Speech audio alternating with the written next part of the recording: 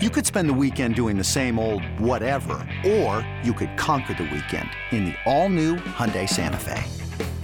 Visit HyundaiUSA.com for more details. Hyundai, there's joy in every journey. Welcome into an emergency edition of the Autzen Audibles podcast. I'm Matt Prehm, Eric Skopel on the show as always. And Eric, we have a reported defensive coordinator hire. According to multiple reports, first reported by Football Scoop, followed up by The Athletic's Bruce Feldman. The University of Oregon has reportedly hired Tim DeRuyter, the California co-defensive coordinator. He has been there the last 4 years. He started coaching at California in 2017 as the defensive coordinator, inside linebackers coach, moved to the outside linebackers coach in 2018 and 2019, and then assumed the co-defensive coordinator title, associate head coach title, ahead of the 2020 football season. I think they elevated Peter Sirmon, a former Oregon Duck, current assistant coach at Cal, into a co-DC type of position. And first reaction, Eric, of Tim DeRuyter's reported hire at Oregon. I think just to start, this was not a name that was being at least publicly really discussed much. I know it makes a lot of sense based upon proximity and also just the success. I mean, you look through, and we'll talk about this extensively, just his resume. I mean, he's been a really high quality defensive coordinator. A lot of experience in coaching at the collegiate level for about over 30 years now, 32 years, with stops all over the country, with defensive coordinating stops at about half a dozen different schools, with a successful 4-year stint as a head coach. 2 really good years. I mean, he won the Mountain West twice at Fresno State in the early part of the 2010s. So this is an accomplished coach. This is not, you looked at some of the names that were kind of being tossed around, and it was a variety, especially those that were reported by Bruce Feldman on social. We talked about in the past, like last week, I think last Friday, we did a podcast discussing some of the names that Feldman had brought up. And a lot of them were kind of younger guys with not a ton of experience. I think Glenn Schumann's younger than both of us. He's 30. And I was like, I don't know about that. They shouldn't have a coordinator younger than me. That seems a little outrageous. Not that I think he'd do a poor job, because obviously everyone's really high on him, but this is somebody who is 58 years old. He's going to be kind of the most experienced, the oldest guy on the staff in 2021. I think there's a positivity there. I think from just a career arc perspective, sort of a similar career arc to a Jim Leavitt, although the big caveat being he didn't leave Fresno State under, massive, with issues other than just play on the field, I'll say. And I don't want to go too far into the Jim Leavitt stuff because that's not what the podcast is about, but different way he exited his head coaching job, but was a successful head coach, has been a successful coordinator for a long time, older guy. And I think probably in terms of the guys listed, about as accomplished as you could ask for. We'll run through some of the defensive stats and kind of some more of kind of his career, but this is somebody who's been very successful everywhere he's been. And even most recently at Cal, had elevated a Golden Bear defense to being really one of the best in the Pac-12, along with Oregon and Utah and Washington. Those were kind of the 4 premier defensive schools the last handful of years, the last 3 or 4 years while he was there. And as you know, Cal was a really bad defensive team just prior to Justin Wilcox being hired. I mean, they were I was just pulled this up. 2016, it's kind of interesting looking at the 2 worst teams in the Pac-12 in scoring defense and total defense were Oregon and California. And we know who Oregon's coach was. And California was going through a coaching change itself there, from being a really high-powered pass offense that didn't have much defense to what they hired in Justin Wilcox, where they're now focused on winning games defensively. And so I think pretty interesting from that perspective of, we've already seen him at the Pac-12 level in the last couple of years take a defense and really elevate it. And now he's going to have a chance to take a good defense. The defense he inherited at Cal was not good, but a good to great defense, depending upon what you want to make of the last couple of seasons here, and see if he can take it to another step. So I'm really excited to see kind of the process here. It's not Like it's not I think it's a great hire, but it's not like the sexiest hire, if that makes sense. Like it's I not don't think that needs to be the case. Like exactly. Yeah, I agree. Like there's like Schumann, and you throw out. I'm all of a sudden blanking on some of these names, like Cunningham. You throw out some of the other people that were out there. Jeremy Pruitt was a name that a lot of people were, once he became available for, we don't dive into that reason, but we had to talk people off the ledge of hiring someone who got fired for cause. This is not the Jeremy Pruitt, Jim Levitt hour of people who did bad stuff at other schools. We don't need to go down that. This is a guy, like I noted on a story I wrote, like my initial reactions is everywhere he's gone, whether it's a group of 5 job, whether it's a power 5 job, whether it's a school that runs like an option-based offense to be paired with his defense, or an offense that's spread that's paired with his defense, or a pro style that's paired with his defense. Everywhere he's gone, he has seen success everywhere, high level, low level football. And his unit has always been able to do well. And he's done it at schools where, for the most part, outside of Texas A&M and probably Fresno State, that they don't recruit at a high level. And he's, one thing that really stood out to me was he's been at Cal for 4 years now. He has 3 current players that are linebackers that are playing in the NFL. Evan Weaver won Pac-12 Player of the Year in 2019. He's not even included in that. He's on a practice squad. So this is a guy that's developing talent. And I look at this and think, okay, he's not the splashy recruiter that a Glenn Schumann was. He's not going to have the cachet of some of these other names from a recruiting standpoint, but you put him behind the Oregon machine, and as long as he just puts forth an effort, which I don't have a doubt in my mind that he won't, he's going to recruit at a high level. He's going to get dudes, and this will be an opportunity where he'll probably have never coached this level of caliber of an athlete before, and recruiting, in my mind, won't be a problem as long as he puts forth an effort. And Mario Cristobal wouldn't hire him if he didn't think he wasn't willing to put forth the effort, and that's going to happen. And he's going into a situation where, much like what we said at Avalos at Boise State, this is going to be his pristine position where the level of athlete at Oregon is going to be significantly different than anywhere else he's coached. And if we get the development that we've seen from him at other stops, we're going to be covering an Oregon defense that's going to be pretty good. 100%. And I'd be very curious to see kind of the recruiting involvement he has. I mean, and one thing we know about Mario Cristobal, he does not bring on people who don't recruit. Right. And, I think, not to go too much on the Jim Levitt stuff, but like part of the issues there was that was not somebody who was a very active recruiter towards the end of his tenure at Oregon. And DeRuyter has had some success. I mean, the fact that he spent some time in Texas, I think, is a positive thing. He was a defensive coordinator at Texas A&M from 2010 to 2011 before becoming the head coach at Fresno State in 2012.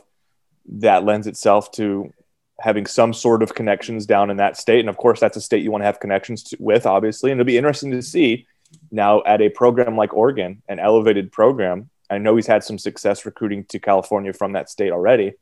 Can Oregon kind of get its hands on, get its name around some of these top tier Texas kids? Can that be a recruiting benefit? The state of California, he was just coaching there. Not that Oregon really needs a lot of help in that state right now. They're recruiting the state just as well as anybody, and arguably better than some of those in-state powers. So, but like that, it's somebody that they're familiar with down there.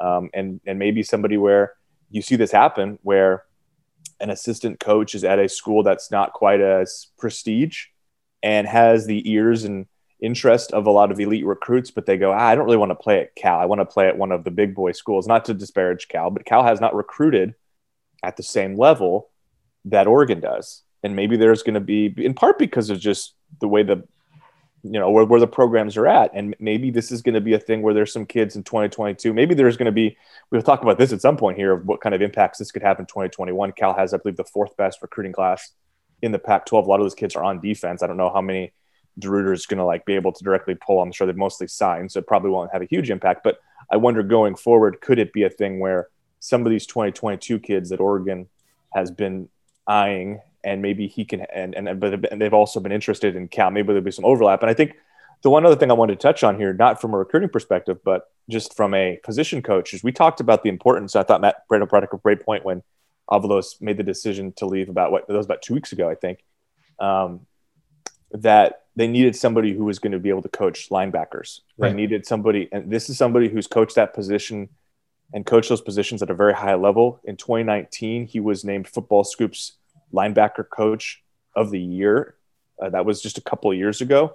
That right there tells you that they're getting not only are they getting a very high-end coordinator, but they're getting a very high-end linebackers coach. And so I look at this and say, this is about, he's checking the boxes.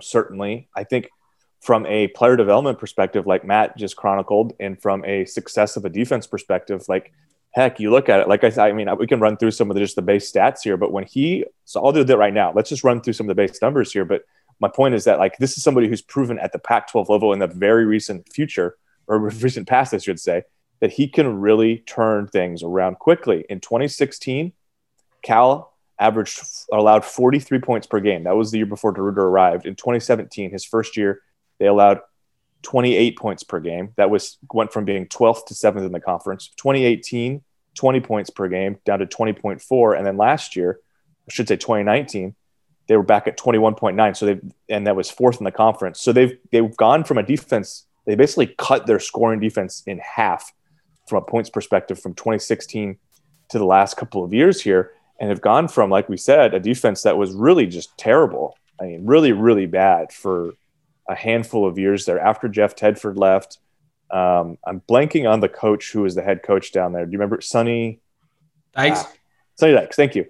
They were they were kind of a little bit of a Mike Leach offense where they just were trying to throw the ball up and down the fields. They had Jared Goff. They had the fact that they had Jared Goff, who was a top draft pick and didn't win very many football games, tells you a lot about kind of the way their defense was playing. Well, they were pretty terrible. I mean, you allow 43 points per game as a defense, you're not going to win very many games. And he comes in and pretty quickly turns it around. And so I like that perspective of, you can point to some very recent success and say, hey, he can do this. And now it's a matter of, what does he do? And like you said, with these elite athletes at Oregon. He's also a coach with a history of running a 3-4 defense at Cal. I know he's run a 4-3 before that. I'd imagine part of this was trying to find somebody who was comfortable with a variety of defensive backgrounds, but with also the idea that you don't want to, at this point, necessarily disrupt what they've got from a defensive formation perspective. The question I have, and we can talk semantics. Maybe this is just too deep in the weeds or woods right now, but just of like, what are we going to see happen with that nickel possession? Are they going to use 5 defensive backs again, or are they going to go to more of a traditional 4-down linebackers? What does that do for a couple of these position groups? But I think my initial sense is just like, again, very accomplished, successful coach, doesn't maybe have that splash higher sound to it just because he's an older guy who's coached for a while. And a lot of people love the 30-year-old Glenn Schumann or the Clint Hurt, who was in the NFL and who's got ties from Miami as a big-time recruiter, et cetera. But he's somebody who's already proven recently he can do this, and I think sets Oregon up to be immediately competitive. Like and immediately a really good defense. Like this is not a hire you make thinking 5 years down the line as much as it's a hire you think making 5 months down the line, because you think you're going to be able to compete for something right away. And I think to me, it's pretty clear Mario Cristobal made this hire, and of course he's going to make it higher this way, but like thinking, we want to be really, really good on defense right now. And this is somebody who's proven he can do that. Let's bring him in and just see how quickly he can adapt this defense to a really high level. Real quick to wrap up the show. I think most notably the player I look at the most from an Oregon perspective, Kayvon Thibodeaux.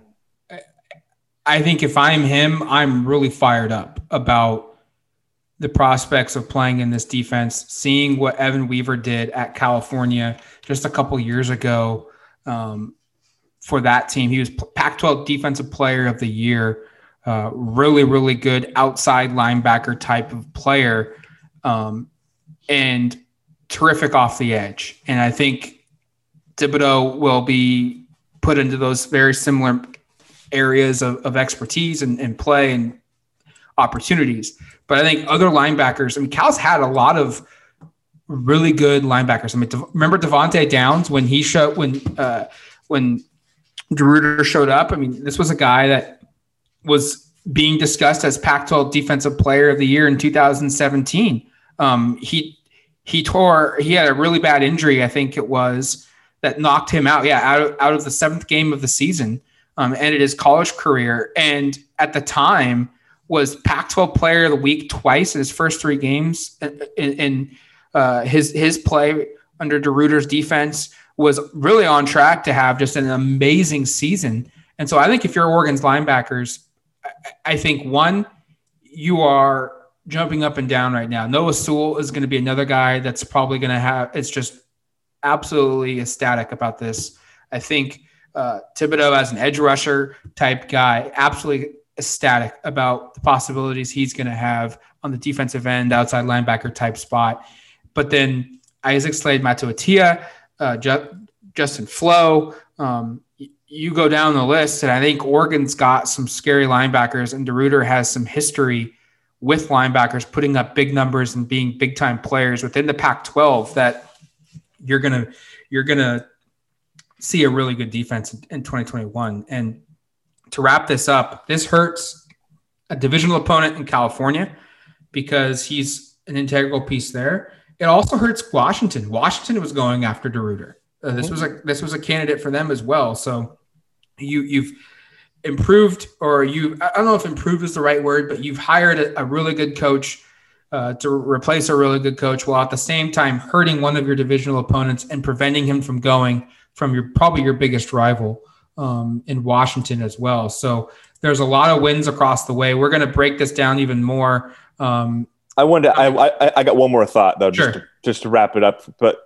just from recent history, you think about Oregon's worst half of offensive football. It came against Cal in the second half, and I just thought that needed to be said. Of Oregon loses that game 21-17. Well, the coach behind the Cal defense was Tim DeRuyter, and that was a defense that really stymied what Oregon was doing offensively. And I'm sure that's not what you don't make a hire based because of one game or a half of football you play. But I'm sure in the interview process and kind of building out the resume, I'm sure Mario Cristobal was very impressed. I know he's been on the record saying in the past he's very impressed with Tim DeRuyter as a coordinator. I'm sure he left that game going like, man, that's somebody who knows how to coach a defense and was probably played some sort of least. And this is something we can even ask Mario about, I'm assuming here in the next couple of days when we get a press conference, is just, did that game itself play some kind of an impact in kind of at least helping him recognize the caliber of coach Tim DeRuyter is? And we should know in that game, two linebackers, you ran through some of the other ones that have been good. Two linebackers had huge games for California, Coin Dang and Cameron Good. Good had 3.5 tackles for loss, 1.5 sacks. Dang had 1.5 tackles for loss, half a sack. And Coin Dang, I think, also forced a couple of fumbles there. In the second half, he forced both of the fumbles, the Tyler Shuck and the Johnny Johnson fumbles. So, again, this is a recent history, even against Oregon. You go California, and even the year before that, remember Cal held the Oregon's offense, which had been up and down, but like they made that game even without their starting quarterback. With Chase Garbers out with an injury, that game at Autzen was pretty close in part because of their defense. So I just think it needs to be said that Cal against Oregon, even the last couple of years, that California defense has more than held its own and was able to even upset Oregon in 2020 down in Berkeley, and what was a very frustrating second half as an Oregon fan. If you're an Oregon fan, think about how frustrating that second half was, and now think the coordinator behind that from a defensive perspective will be leading Oregon's defense. I think that's a decent way just to kind of tie this together of, if you're, I'm sure Oregon fans were very frustrated with that second half. Well, now you've got that guy leading your defense, and there's an opportunity for him to frustrate other teams in the Pac-12, maybe California, maybe Washington, some of these other offenses down the line here. It's going to do it for us here on the Autzen Audibles Podcast Emergency Edition. Thank you for listening to the show. And until we talk to you then, we'll talk to you then. Talk to you later, folks.